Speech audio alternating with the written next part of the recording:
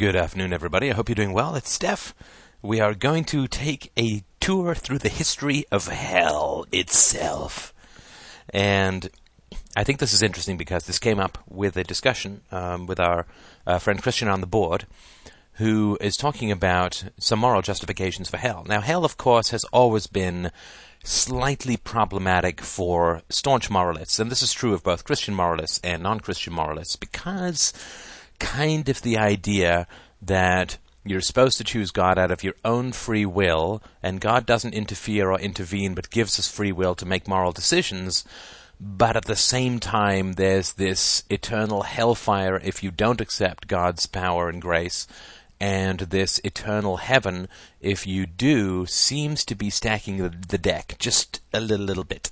So I'd like to have a quick tour through the history of hell, just here while I've got some documents so I don't try and use the Wikipedia when I'm on the road. And then we'll have a chat about some of the moral issues around the concept of hell this afternoon, which I think are very interesting.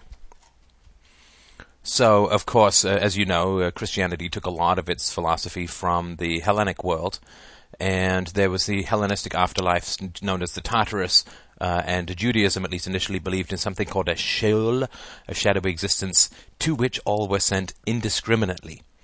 Sort of maybe a poetic metaphor for death. And I've heard Judaism is with the afterlife and not with the afterlife, so who knows for sure, but hey. And the Hebrew Sheol was translated in the Septuagint as Hades, which is the name for the underworld in Greek mythology, of course, and it's still considered to be distinct from hell by Eastern Orthodox Christians. Now, there are some commonalities about how hell is described in several mythologies and religions.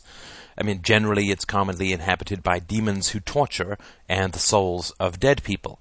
Now, some accounts of hell describe it as a series of numbered layers or levels. Now, these levels are different from religion to religion, but there's some numbered layers that have some coincidences. So, for instance, there's a layer of intense flames that is numbered 54 in several religions. Or, this one is pretty cool, a layer where the world looks like the earth, but is inhabited by demons, but the soul experiencing it is never sure enough that it is in hell to reveal their suspicions because they don't want to look insane. And this layer is numbered 78 in at least 3 distinct religions. I think that's actually pretty cool. That's really gives you kind of goosebumps. That's so creepy. Like you're in hell, but you're not sure that you're in hell, and you're not going to say that you're in hell because you don't want to be thought of as insane. That's pretty nice when it comes to the creation of a sadistic world.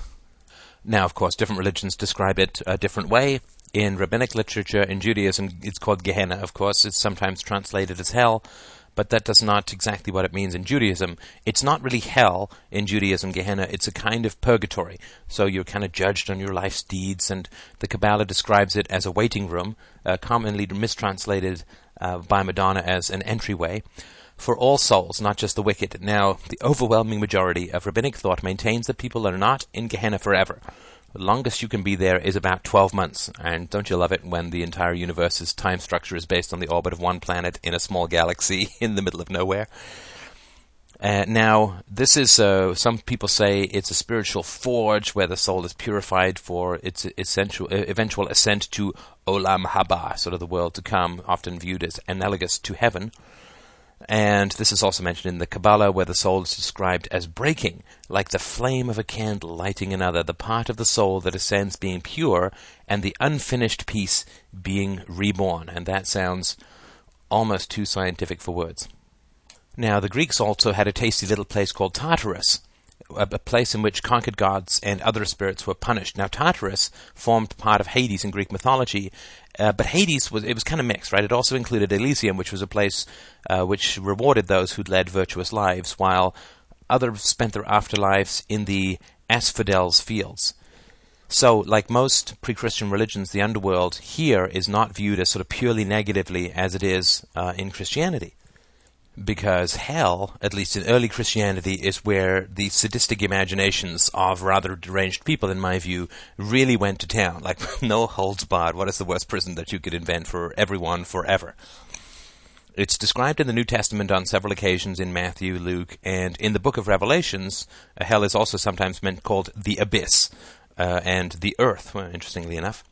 Now, the population of hell in this sort of Christian concept, or at least the early Christian concept, or you could say the biblical Christian concept, is that it is comprised of the souls who died without accepting Christ as their Savior. They died without accepting God's grace, in sin, and without repentance, although beliefs on these categories differ a little bit between Christian denominations. So, of course, the problem of what happened to righteous people who lived before the time of Christ, thus being sort of non-Christian through no fault of their own, this is sort of a complication, right, especially for the many righteous Jews of the Old Testament. So some people say these people went straight to heaven despite not being Christians because Christ had not come and gone yet. In other sort of views, they have to wait in limbo until the harrowing of hell. Good name for a band. And also, this is the 3 days between the crucifixion and the resurrection, when I think that Jesus goes down like a sort of big bungee jump into hell, gathers up the souls and takes them to heaven. And that is, to me, quite interesting. Of course, if people went to heaven prior to Christ coming to earth, then it seems to me kind of confusing as to why Christ would come to earth. If people were just being saved beforehand, it would seem like Christ then wouldn't be bringing much of a benefit, which is now a lot of people don't get saved, whereas beforehand everyone did get saved. Now, according to some Western Christian beliefs, the devil and his angels, or demons, those are also receiving punishment, so they reside in hell along with the souls of the damned. In the Eastern Orthodox teachings, they don't really believe that at all. Now, hell, as we all know, and there's a very funny bit in the movie Bill and Ted's Bogus Journey, which is the sequel to Bill and Ted's Excellent Adventure, where they actually end up in hell, and one of them looks to the other and says, "Dude, this looks nothing like our album covers," because they're real heavy metal guys. I thought that was a pretty funny line. But fire, of course, is a big thing in the idea of hell. So fire, and to a smaller degree, thirst. Now, fire, of course, is very interesting because there's no body, right? It's just the soul, so it's hard to understand how fire can burn a soul. It's also hard to understand how a soul can get thirsty because it doesn't have any need for liquids, right? So this stuff's a little bit confusing to me. But, you know, as far as things that make me confused about this sort of stuff, it's probably not even in the top 10,000, but I've always sort of found that to be kind of curious. Now, it's fairly easy to understand why fire is associated with hell in the Christian mythologies and in other mythologies as well, simply because the hell was considered to be something underground. And heaven, of course, was up in the blue skies with the clouds and so on. And so because hell is underground and you've got volcanoes and you've got eruptions and so on, you can easily associate heat with underground and fire with underground. So that's, I think, fairly easy to understand, given that they didn't really understand anything about geology when these doctrines came into being, that they would associate hell with fire. I mean, it's just the untutored, right? I mean, it's the same way that primitive people feel that an eclipse is, you know, the moon god eating the sun god or something. And there are sort of other reasons why heat is associated with certain religions. And also, there's a lot of the Mediterranean religions and the East and sort of Middle Eastern religions, they view volcanoes as gateways to hell, right? So this is how you get into hell, is through a volcano, which is why they believe it's sort of lake of fire and so on, that kind of stuff. But some people think that it has something to do with the hot, dry climates, right? So if you're in a hot climate, extreme heat is considered to be bad, right? Whereas something that's cooler is probably going to be good. So generally, sort of hot, dry climates were found in the cradle lands of Judaism, Christianity, and Islam, sort of the Middle East. And the fact that the equivalent of hell in Norse mythology, known as Niflheim, is pictured as a cold and foggy place. So the name itself sort of means home of the fog. So it's sort of an extrapolation of where it is that you are, with sort of the negative effects amplified. And that's sort of what hell is generally perceived to be. Now, in the Middle Ages, the theologians just went nuts with their descriptions of the torments of hell, and the art is particularly ferocious in this period. If you ever get a chance to have a look at it, it's well worth it in sort of a sense of psychological instruction. And if you ever want to read the kind of texts or sermons that Catholic boys, to a large degree, but young people in the Christian world experienced up until sort of the 1950s, there is a completely terrifying section in a book called The Portrait of the Artist as a Young Man by James Joyce. I'm not a big Joyce fan at all, but this book is worth reading, in particular for this description of hell that occurs, which is so sensual as to be unbelievably sort of mentally ill, and I think just completely horrible. Talk about everything that the sinner is going to smell and taste and feel and here in hell, and it goes on for pages upon pages upon pages, and it's completely horrifying, and gives you a strong sense of one of the reasons why I might consider this kind of instruction to be somewhat abusive to young minds. Now, in the Protestant Christian traditions, hell is not ruled by Satan or demons at all. It is a place that was originally designed by God for the punishment of the devil, Lucifer, Beelzebub, or Satan, and the fallen angels, or the demons, but it instead is the final dwelling place of every soul that did not obey the teachings of God, even the contradictory ones, and accept the salvation of Jesus from God's holy wrath, thus are like accomplices, or sort of mini-demons of Satan, which is from Matthew 25:41 and Acts 4, verses 11 to 13. And it's described by many different symbols in the Bible, sort of the outer darkness, the abyss, the lake of fire, eternal fire, and Jesus Christ spoke about hell more than any other single person in the Bible. Those in hell will receive God's righteous and holy judgment for an eternity based upon their deeds. It is a place of everlasting punishment and separation from God. Their punishment will be proportional to the deeds of each soul. So this is sort of something where I have a certain amount of problem when people say, well, Christ was the sort of man of peace and so on. This stuff seems to be not so much that way. I think it doesn't seem to be very peaceful to talk about these eternal sort of punishments for people who obviously didn't follow God's rules, but it's not like God's rules are that easy to follow because they contradict each other. Now, the Catholics, of course, are pretty upfront. There's the Baltimore Catechism at question 185. This is the unchangeable traditional Catholic teaching in hell. Quote, Those are punished in hell who die in mortal sin. They are deprived of the vision of God and suffer dreadful torments, especially that of fire, for all eternity. The souls in hell are beyond all help. The souls in hell do not have supernatural faith. They believe, however, that the truths revealed by Almighty God, not with divine faith, but because they cannot escape the evidence of God's authority. The punishment of hell is eternal. So now, you can't be an atheist in hell because you're suffering God's punishments, but it's too late. It's too late. Hell is described in the Catechism of the Catholic Church as, quote, to die in mortal sin without repenting and accepting God's merciful love means remaining separated from Him forever by one's own free choice. This state of definitive self-exclusion from communion with God and the blessed is called hell. Now, Pope John Paul II is known to have said, quote, the images of hell that sacred Scripture presents to us must be correctly interpreted. They show the complete frustration and emptiness of life without God. Rather than a place, hell indicates the state of those who freely and definitively separate themselves from God, the source of all life and joy and the funding for my big hats. Oh, I'm sorry, I misread that last part.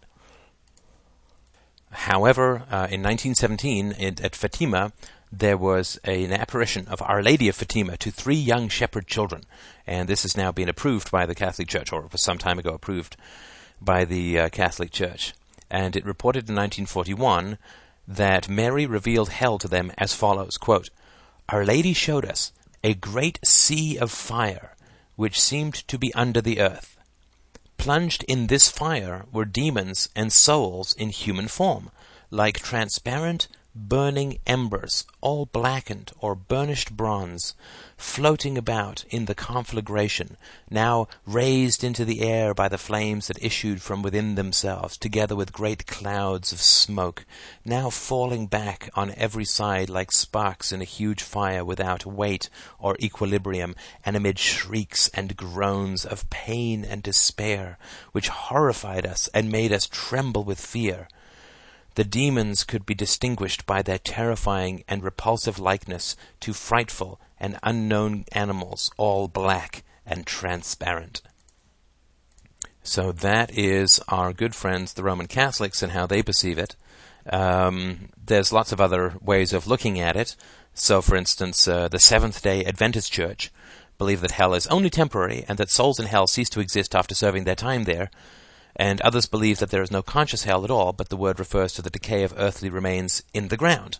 And this is called annihilationism. Jehovah's Witnesses believe that the Bible presents hell, as translated from Sheol and Hades, to be mankind's common grave for both the good and the bad, whereas Gehenna signifies eternal destruction or annihilation. Sorry, I should have read this earlier. Hell, which is in the modern translation of the Bible, comes from Sheol or Hades or Gehenna, all of which mean very different things. So you can look that up on Wikipedia if you like. Now, others believe that after serving their time in hell, all souls are reconciled to God and admitted to heaven, or ways are found at the time of death of drawing all souls to repentance so that hell is never experienced, and both these beliefs are called universalism. Now, the Latter-day Saints believe in a concept of temporary hell, commonly called spirit prison. Also a good name for a band. For the disembodied spirits of the wicked awaiting resurrection. They also believe in a concept of permanent hell, commonly called outer darkness, a place of eternal emptiness after the resurrection for sons of perdition, those who are irredeemably evil to their core. While not fully universalist, they do not believe in a permanent state of hell for any soul who is at all susceptible to the light of God. So that's one way of looking at it. The Christian Science defines... sorry, I just always chuckle when I hear an oxymoron. Christian Science defines hell as follows, quote, mortal belief, error, lust, remorse, hatred, revenge, sin, sickness, death, suffering, and self-destruction, self-imposed agony, effects of sin, that which, quote, worketh abomination, or maketh a lie. Now, the Muslims believe in Jahannam, in Arabic, similar to Hebrew Gehinnom, and resembles that of other Abrahamic religions. In the Quran, in the Holy Book of Islam, of course, there are literal descriptions of the condemned in a fiery hell, as contrasted to the garden-like paradise enjoyed by righteous believers. So, of course, in Islam, the people who go to hell, they get 72 women, but they're not virgins. So it's very, very different. And there is, of course, the meaning of Jahannam is to do with hotness.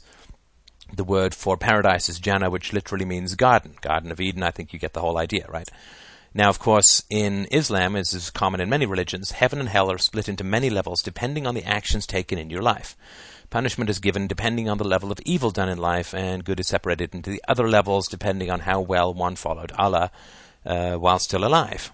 And there's an equal number of mentions of both hell and paradise in the Quran. Now, the Quran also says that some of those who are damned to hell are not damned forever, but instead for an indefinite period of time. When Judgment Day comes, the formerly damned will be judged as to whether or not they may enter into paradise. So it could be said that it's a little bit more friendly to those evil sinners, I guess, like myself, than some of the Christian religions. And there are a number of other entries here. I think the one in Buddhism is great. As diverse as other religions, there are many beliefs about hell in Buddhism. Most of the schools of thought, which I'm not really going to try and pronounce, although they do seem to look fairly tasty, I could imagine them with some noodles, would acknowledge several hells, which are places of great suffering for those who commit evil actions. There's cold hells, there's hot hells, and so on. Like all the different realms within a cyclical existence theology, an existence in hell is temporary for its inhabitants. Those with sufficiently negative karma are reborn there, where they stay until their specific negative karma has been used up, at which point they are reborn in another realm. They might be humans, they might be hungry ghosts, they might be animals, asuras, devas, or of demons, all according to the individual's karma. Now, this should clear it up, I think, considerably, as Zen does not really focus on the use of the idea of hell. Rather, consider this koan. A Roshi meets two students in the garden. To them he asks, "Where is hell?" "In heaven," the first student replies. The Roshi humphs disappointedly. He then looks at the second. "In the flower by your foot," the second replies. He then bends down and kisses it. The first student bows. Enlightened. Ooh, doesn't that give you chills? It's just all too scientific for words, like the majority of this stuff. All right, but that's enough of the brief sprint through the history of hell. Let's have a talk in the car in a moment about some of the moral problems with this idea. Good afternoon, everybody. It's Steph. It's back to the land of the driving rain, because it's Canada, so it stopped snowing, and now all it's doing is raining. So it is the 5 o'clock and 5 minutes on the 12th of April, 2006. Hope you're doing well. Thank you for the extra person who came and donated today. I'm still going to keep nagging you for donations because it's either that or invest the time to find some advertising, which I don't have and don't want to do at the moment. So spare us both. Throw me some cash and I'll stop nagging you. So you can donate at freedomainradio.com. Now, the question of hell, see how I'm slipping this right in the beginning? See, if I put it at the end, people will, they'll do what I do when I'm watching, they'll hit the mute button. And if I put it at the beginning, people will just fast forward. But I'm going to sprinkle it throughout. Every 17th word, if I remember, will be the word donate. So just listen for it. It might make the podcast a little bit more confusing. But just think how exciting it is for me to drive and count words at the same time. So to move on, and this idea of hell came because of a post on the boards today, which is why we're talking about religion. Today was supposed to be the day for Marx's labor theory of value, so either religious text is...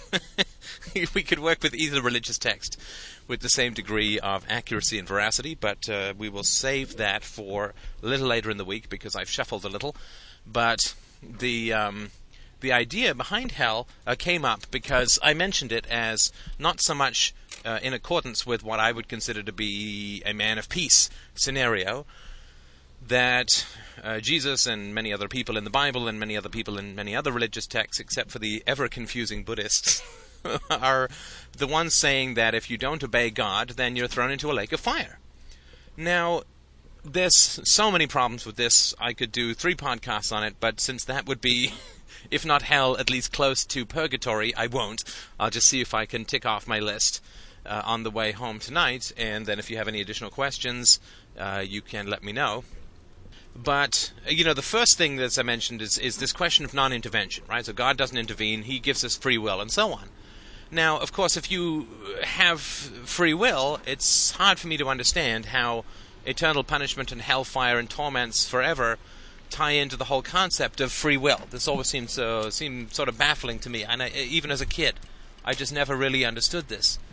And so, this idea that it's up to you, but I am going to do ultra-murder to you. Ultra-murder is sort of the term that we'll use that I just came up with, because it's eternal murder. We just call it ultra-murder, because, murder is sort of like you're killed, you're dead, and that's it. Back to food for worms, and you don't have to worry about a thing. But ultra-murder is when you're killed, sent to hell, and tortured for eternity. And so this idea that you're free to do whatever you want, but it's ultra-murder is on the one side, and ultra-bliss, or eternal bliss, is on the other side, doesn't seem to me to be as much of an appeal to free will as it might be. I mean, people have problems with advertising, right? They say, well, it slants, and if you buy the car, you don't get the hot chick draped on the hood along with it. It's manipulative and so on. But, can you imagine somebody on a Coke commercial saying, if you buy Coke, it will be fantastic for you. You will have bliss for eternity. And if you don't buy Coke, we will kill you and impale you on the horny lance of Satan till the end of time. That would not necessarily be considered advertising that would appeal to the free will of people, right? That would probably be considered a little bit heavy-handed and over the top. So, for instance, if you are in a situation where you've been captured by someone who wants information out of you, and, I mean, we can say whether it's just or unjust or whatever, it doesn't matter so much, but that person has you sort of tied down on a slab, and they've got one of those, I don't know, those James Bond lasers creeping up towards your groin or something like that, or like the hungry rats of Winston Smith's horrified experience. So they have this kind of situation where they are going to torture you and then probably kill you, but definitely torture you for days, like the most excruciating ways. And you can't get away, and if you give them the information, then they will not only not torture you, but they will do something enormously positive for you. I don't know, get you hooked on habit-free heroin, or hook you up with Christy Turlington or something, I don't know, whatever, right? Some enormously beneficial thing. So on the one hand, you're facing unbelievable, excruciating torture. And on the other hand, you're facing ultimate bliss. Could it really be said that this is a situation of free will? So if you're a parent and you wish your child to learn responsibility, then do you impose upon them the kinds of punishments that would be spoken of as sort of in this ultra-murder situation, or these sort of eternal punishments? You lock them in the basement, you keep them starving for weeks, you go down and beat them with a truncheon, you roast their little toes in fire, you flay the skin off their back, you throw offal down instead of food, whatever, right? You kill their dog and throw it down the stairs, whatever is going to torture that kid the most, and say, well, it's up to you, you can choose, but this is going to be for the next 50 years of your life. You're going to be locked in the basement if you don't agree with me or don't obey me. That's going to be your punishment. And if you do obey me, then I'm going to give you $1 million. I think that it's kind of hard to say that is teaching a child responsibility or appealing to their virtue or appealing to their conscience or helping them to develop their free will and become sort of morally free agents. That's always been a little bit confusing to me. Now, it also seems to me quite unlikely that a human agency of justice that would create this kind of eternity of Abu Ghraib kind of tortures, this eternity of Auschwitz, where every time you get gassed, you come back to life, and then you get gassed again, and then you come back to life, and whatever. I mean, every time you're dying of thirst, but every time you reach for the bottle, it evaporates before you can drink. I don't know, whatever torments are made up. If somebody were to create the most unbelievable and excruciating torments and sentence a prisoner who had been guilty, let's just make it easy, right? I mean, guilty of a crime.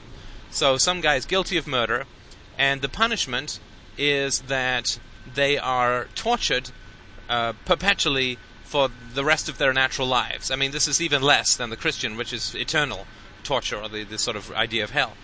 I don't think that we would look upon that kind of legal system as being particularly just. I think that we would probably say, unless we were, I don't know, like if someone killed Christina, I could see myself wanting that, but, it's important that vengeance not be confused with justice.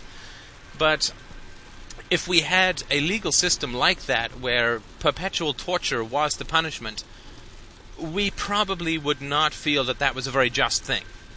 I mean, locking people up is sort of one thing. Maybe we could make them more productive, and we can talk about this another time, sort of free market prisons. But the question is, would we look upon that as a just situation? So if somebody comes along to you and says, I want you to sign this petition wherein people who kill someone else, a perpetual torture. Well, maybe, if you're a particular kind of mindset, you might be interested in that, and so on. Now, what if someone came along and said, people who disobey instructions from the government must be perpetually tortured? And we simply must assume that those instructions from the government are perfectly valid, perfectly moral, and must be obeyed. Well, we're into exact hellish totalitarian situations, so we probably wouldn't feel so good about that. I'll go you one better. Somebody comes along to you with a petition that says, those who disobey contradictory instructions must be forever tortured. Well, of course, that's kind of a setup, right? In other words, somebody wants to get some torturing done, but they need a premise.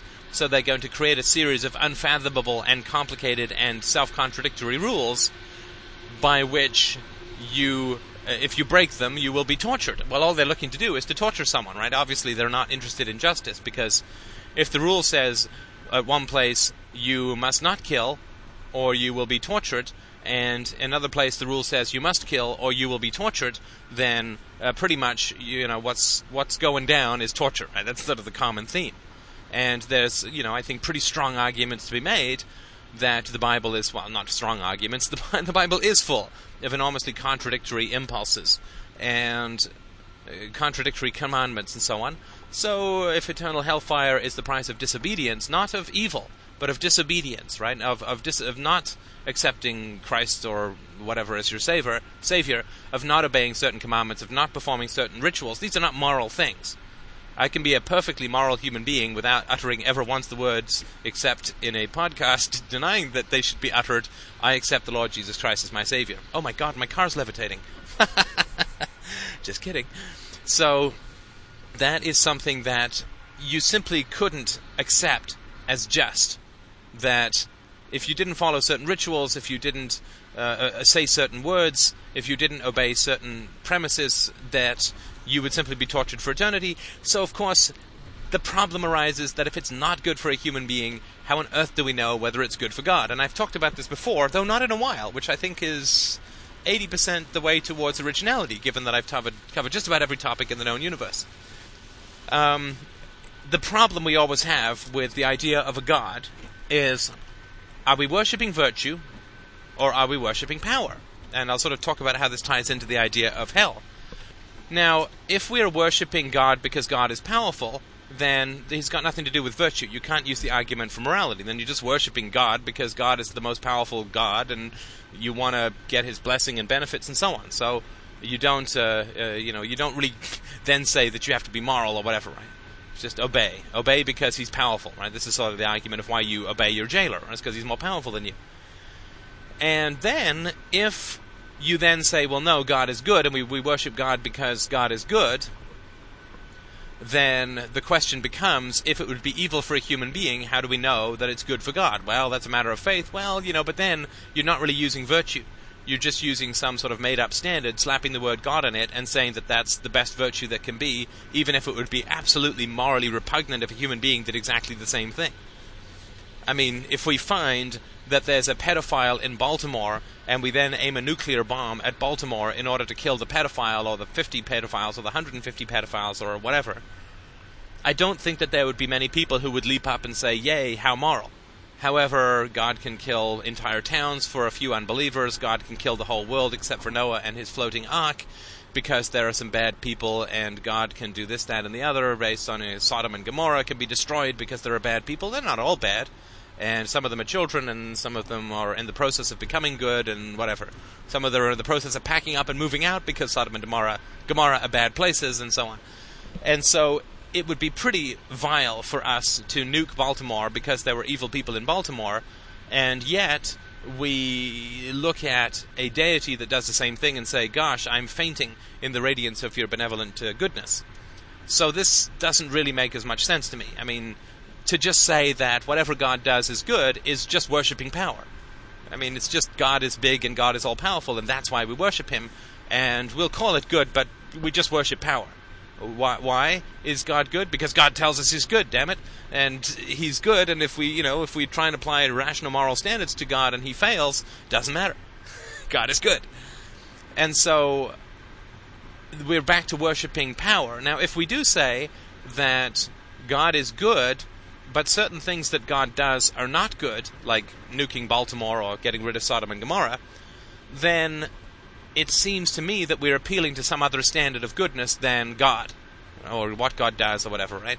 And so then, as I sort of mentioned this morning, why not just sort of flip over to that other thing and talk about that, right? This other moral rule, and say, well, nuking Baltimore is bad, even if it's 80% full of pedophiles, it's still not exactly just. And so if nuking Baltimore is bad, then God shouldn't do that. Therefore, there's a standard which is anterior to or external to God and his commandments. So I just never quite sort of fully understood that. In the realm of hell, if we would not believe that a human justice system could be ever done in a way that involved perpetual torture and could be considered just, then it's sort of hard to understand how God can do it. Now, God is then said to have the following defense, right? In defense of the Lord, Your Honor, I might take the infinite stand and say that God is all-powerful and all-knowing, and therefore the punishment that God metes out is perfectly just. But it's important to understand then that you're not worshipping justice, you're worshipping power. The power in this case happens to be omniscience and, perfect whatever justice. But you're not worshipping any instance, you're not worshipping any kind of instantiation of that belief. You are simply worshipping the fact that there is such a thing called omniscience and all-powerfulness, which cleanses everything that person does. So you're not worshipping virtue, because virtue would be describable in action and something which would be common to all sentient beings, gods and human beings. You're not worshipping virtue because what God does would never be considered virtue by other sentient human beings, i.e. us-ish, so to speak.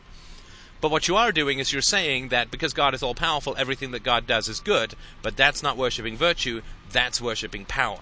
And that's a very, very different situation. In fact, I think it's quite the opposite to worship power as it is to worship virtue. I think that's a very, very different situation. So I have a little trouble understanding how that can be brought to bear in any kind of just scenario.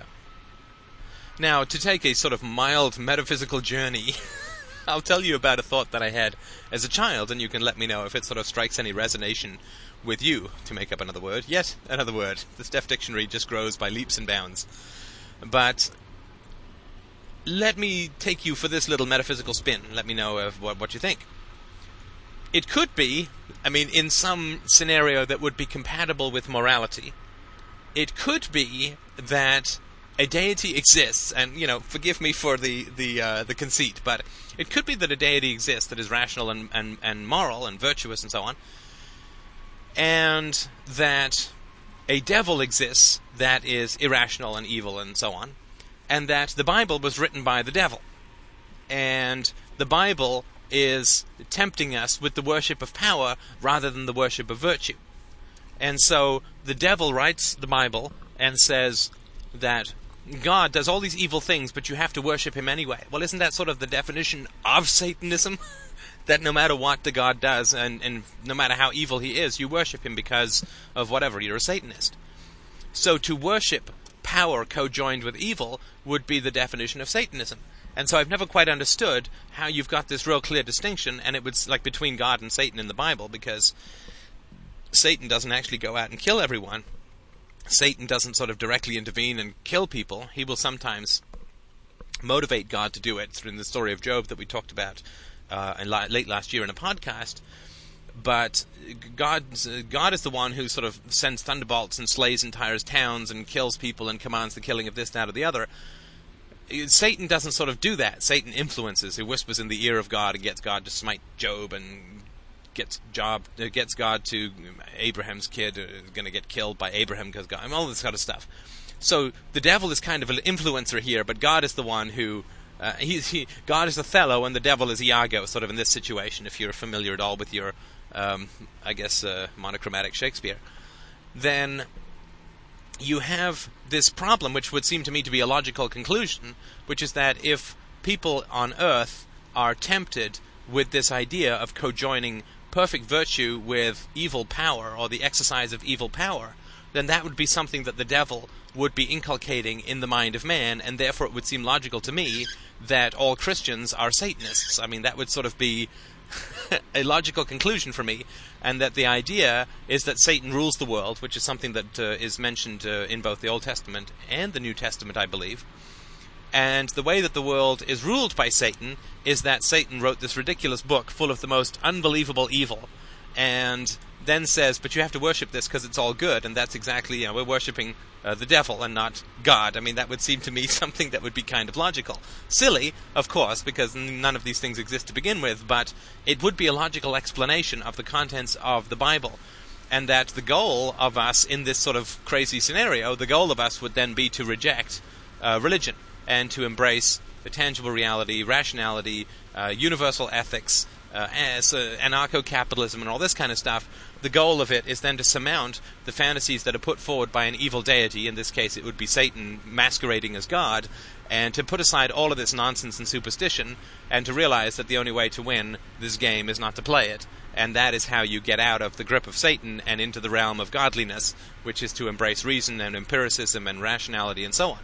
So that was sort of a thought I had as a kid that didn't have a small part in influencing the ways that I thought about religion, because I just would never be able to look at all the things that God did in the Bible and think that that had anything to do with a kind of morality or a virtue that I could really embrace and worship as, boy, you just don't get any more virtuous than nuking Baltimore for the existence of pedophiles. So that was a sort of idea. And in the same sort of way, if we're not going to accept it in a human judge, it's hard to understand how we would conceivably be able to accept it on the part of sort of an omnipotent, omniscient judge, and just saying that because he has all this power, everything he does must be perfect, is saying that the effect of power is virtue. And we know, of course, that for all other sentient beings that we know of, i.e. human beings, the effect of power is the exact opposite of virtue, especially legal and military power. Now, the other topic that came up on the board today in regards to hell was the idea that God owns everything. God owns everything. He is not only omniscient, but the all-powerful landlord of every piece of atomic matter in the universe. And because God owns everything, and because God owns us, I mean, obviously, God can do whatever he wants with us. And it really can't be considered unjust because he owns us all, he owns the universe, he owns our souls, so he can do whatever he wants with us. Now, I mean, my lord, where would you even begin with a belief like that? I mean, the first thing that I would do, of course, is to say that, well, generally there's only one owner of a particular piece of property. Now, you can sort of have your house in two names and so on, and then together you are sort of ownership. But generally, only one person can use a tennis racket at a time, right? There's generally only one owner of a piece of property. And I know this sucks us back into the whole IP argument, and we'll maybe deal with that again another time when I have roused my interest to debate the issue again, because it burnt down to a pretty low wick after the last round. But if God owns me, then can I really be said to own me? There's certainly only one of me, and only one of us can use me at a time. And so, if God owns me, I really can't be said to own myself. And so, I really have a lot of trouble with this sort of idea.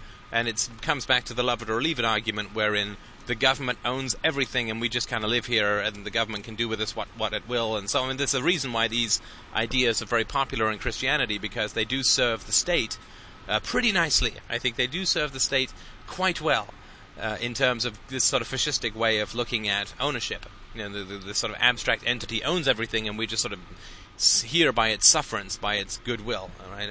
That owning my house is a privilege, not a right, and so it can be revoked at any time. And so that's sort of one argument that I've never really been able to understand, and that's sort of one response that I have to it, this idea that God owns everything. But let's say that, fine, God does own everything, and God can do with us what he will. He wills. What he would? And so, let's sort of take a look at that in a context that would make sense, I think, to some of us. Now, without wanting to get a lot of flame mail from the PETA activists, it could be said that I own my dog. I buy my dog, I'm responsible for my dog. If my dog bites you, the legal causality comes back to me, that I own my dog. Now, the fact that I own my dog, does that mean that I can morally do whatever I want to that dog? Can I, if my dog disobeys me, can I then throw my dog into the basement, stick him with forks, and burn his paws, and cut his ears off, and whatever? Can I torture my dog for 10 years because my dog has disobeyed me? Well, I would submit that that's not a particularly moral thing to do. I think that, we can own animals, but we don't morally, I think, have the right to inflict endless amounts of pain on them, because that's just clear sadism for no benefit, right? I mean, killing them with a head stun or a beheading to get food is one thing, but torturing them for 10 years and keeping them in a miserable and horrible state for 10 years because they disobeyed us, I think is not such a good thing. And we can sort of talk about the argument for morality around that another time. But the fact that I own an animal, the fact that I own a living organism, does not give me the moral right, I think, to torture and brutalize and keep that animal alive and never kill it, but never let it be happy. I mean, that just is horrible, right? I mean, that's a pretty ghastly thing to do. We all kind of get that instinctually, I think, unless you're sort of saying, hey, where can I get me one of these dog rights that lets me do that? In which case, don't ever email me. So the idea that we own a living organism and therefore we can do whatever we want with it, I think is not what we would accept as a moral reality for a human being. And that's sort of important, right? I mean, and a human being can never do this ultra-murder, this sort of continual soul murder that is advocated or described in Christian circles or in Old Testament circles. So, if it would be bad for us, then it's hard to see how infinitely worse evil, an infinitely worse evil, right? So to torture a dog for 10 years and then have it finally expire in your hands would be considered pretty evil. But to torture another living organism that you own for infinity based on disobedience would be sort of not right in a much worse way, like in an infinitely worse way. And also, if you said to the dog, come here, go away, simultaneously, or sort of in sequence, like, come here, boy, go away, come here, go away, come here, go away, and then you punish the dog for failing to obey you, it would be hard to understand how that would be even remotely moral as a causal agent of punishment, let alone the degree and extent and depth and severity of punishment. So, if the rules are impossible to obey, then it seems hard to me to figure out how punishment, even at a tiny level, could be just, and at an infinite level co-joined with impossible to obey commandments. Thou shalt not kill, thou shalt obey the secular authorities, right? So if they draft you, you have to obey them. I mean, there's lots of things that thou shalt not kill, but thou shalt kill unbelievers. I mean, lots of contradictory instructions in the Bible. Even if you take out the factor of God's sort of do as I say, not as I do kind of thing, because God's like, don't kill, but I'm going to kill lots of people, in fact the whole world except for Noah. So it's sort of hard for me to understand how infinite torture based on contradictory instructions can be valid, even if we accept that God owns us heart, body, and soul, and can do whatever he wants with us. Then it seems to me that, again, you're just worshipping power. You're not worshipping virtue. Worshipping virtue means that you have a standard of virtue that somebody approaches, right? And then you value them based on that. So you value a car based on how it gets you from A to B and the comfort and this and that, and in my case the room for podcasting equipment. But you value a car based on its utility to you, and you don't just sort of grab a rock and say this is the best car ever. I mean, you're sort of making things up, right? And so you value somebody based on, if you love virtue, you value someone based on the degree of their virtue.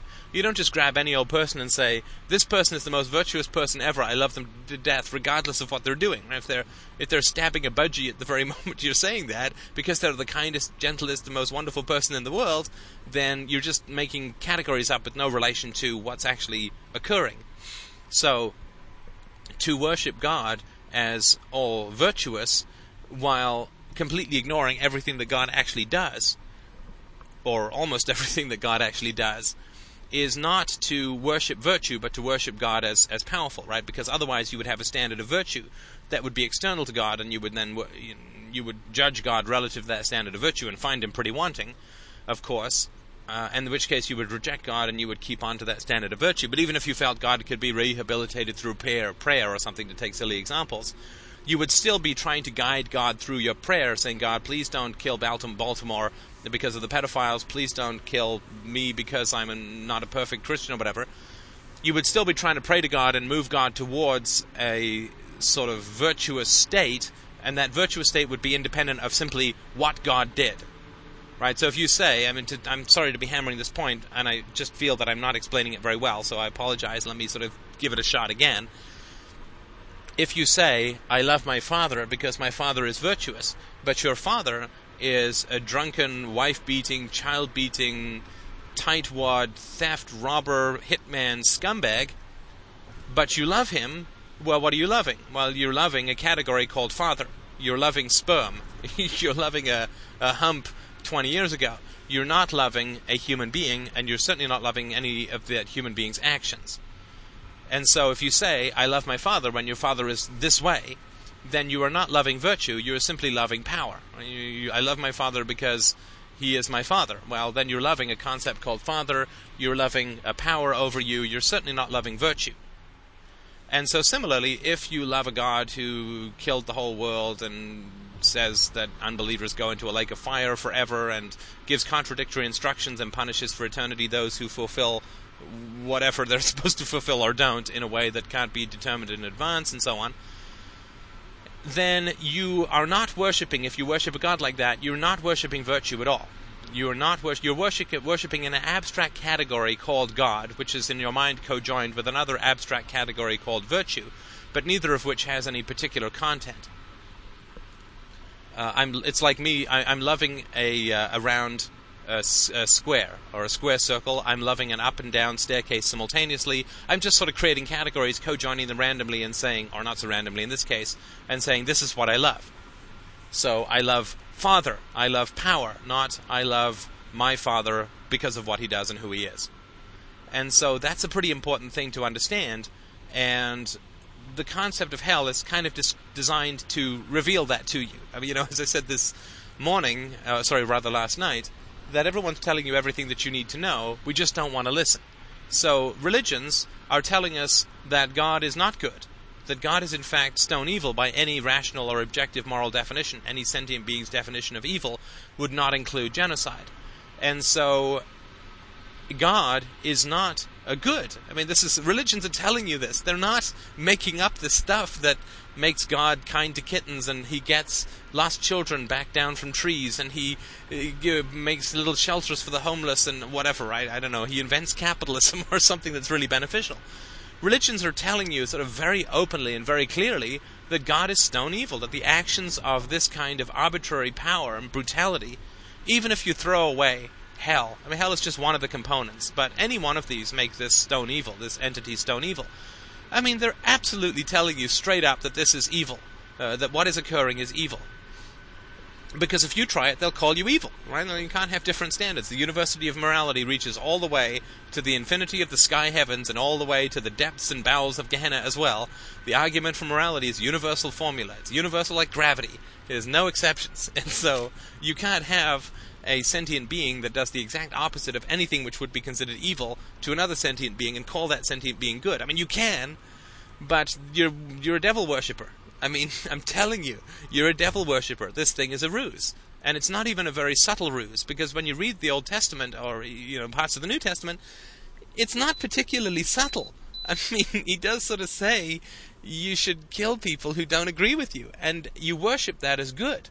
But you can't claim that you had no idea. I mean, this is not a very sophisticated bait and switch. This is not a very sophisticated con job to say you have to worship this God because this God is all good, and here's this God doing these unbelievably awful, evil things.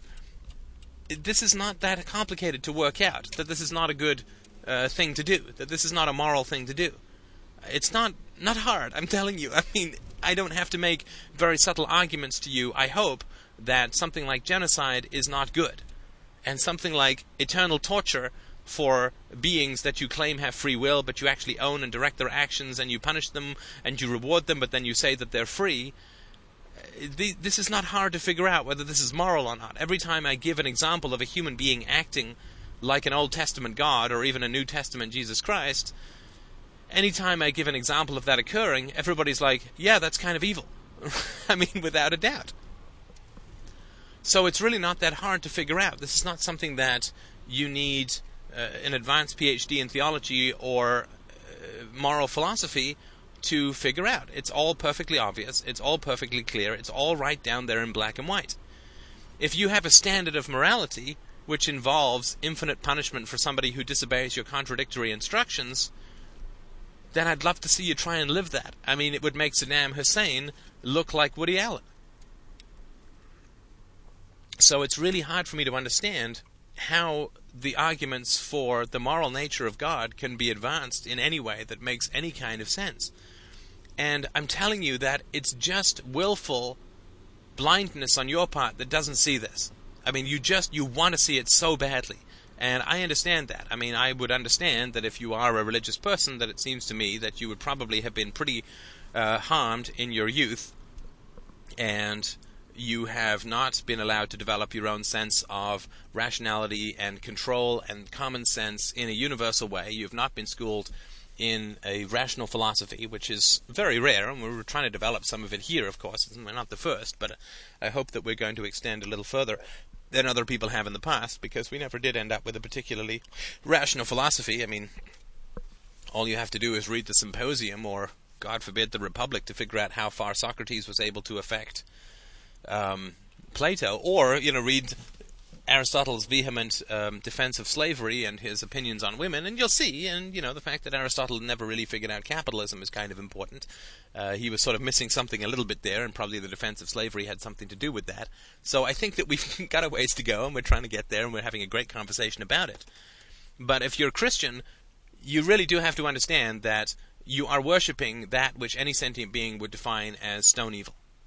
Stone evil. And I'm not talking about the parts which says go help the poor and stuff like that. I'm not talking about that stuff because that's common to most moral philosophies, a kindness towards those who are in need. I'm not saying that they have a right to hold a gun to your head and take your money, but there's often quite a lot of kindness, and I certainly think that in a free market society there would be an enormous amount of generosity and kindness and sympathy towards the poor, because of course those who were poor would be much easier to help. Going to be job opportunities and options and loans and so on. It'd be much easier to help than now, where they get stuck in the welfare state and can never get out.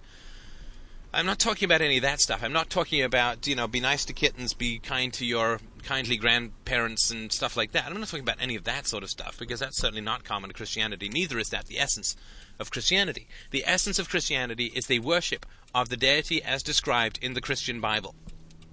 But that's it. There's no other moral considerations that you can bring to bear on it, because you are a Christian because you worship God, and you worship God as a perfectly moral entity.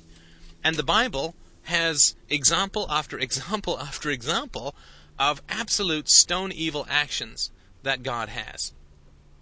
And you have the displays of the most hideous and genocidal outbursts of violent rage and tempers. You have jealousy, you have possessiveness, you have rape, you have murder, you have pedophilia, all condoned. And so it's really not that subtle to see that this Bible, this book, is a smoking slab of evil. And it's right there. You can't miss it. It's right there. It doesn't take that long to find these passages on the web. Trust me, it takes me like 3 minutes. It's right there. The Bible is not in some ancient language that only the priest can translate, but you just have to accept what he's saying. You can get good translations of these passages right there. They're not hidden. There's no secret Bible that has all of these evil passages in it that you can't find. It's right there. And we want you to be good. We want you to be good and to be happy.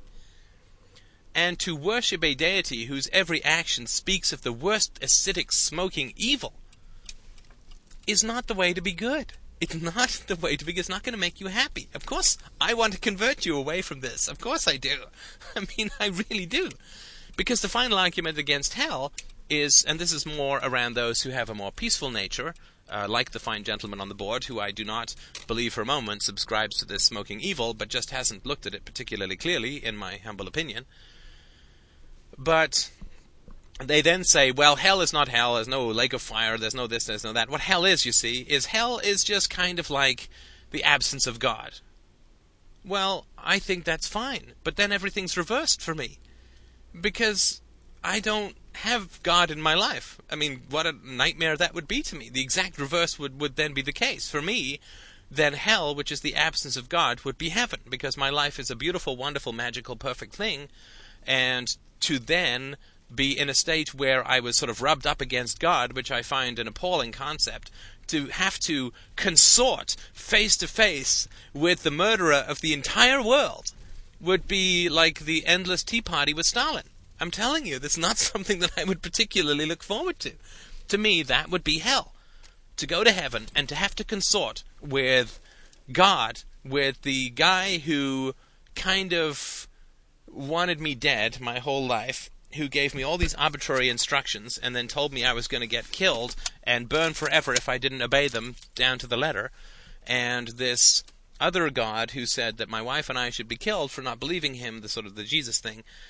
If I had to go and spend eternity with these people, that would be hell to me. I'm telling you, that would be the worst nightmare. That would be the worst and most god-awful existence that I could imagine. Whereas to go to a place where these genocidal ghosts did not live, and I could be free to discuss and think and eat grapes and discuss philosophy with Socrates, who would be there, and Plato and Aristotle, who would be there. I think that would be, and Democritus and the Stoics. I think that would be wonderful. How delightful. And to be there with the FDR crew would be fantastic as well. So if you say to me that hell is the absence of God, then you've completely reversed the equation to me. You've completely reversed the equation for me. If I don't have to be around this murderous ghosts blood-stained with the blood of an entire planet, then I think that would be pretty good. And so even at that level, when you say, even if we accept all of these things as true, and you say that to me hell is not punishment but is merely the absence of God, then I say that is quite the opposite of punishment. That is the reward. And if there is an afterlife, and if there is a God, and if there is hell, and hell is the absence of God, by God, I hope I get there. So thanks so much for listening. I hope you're doing well.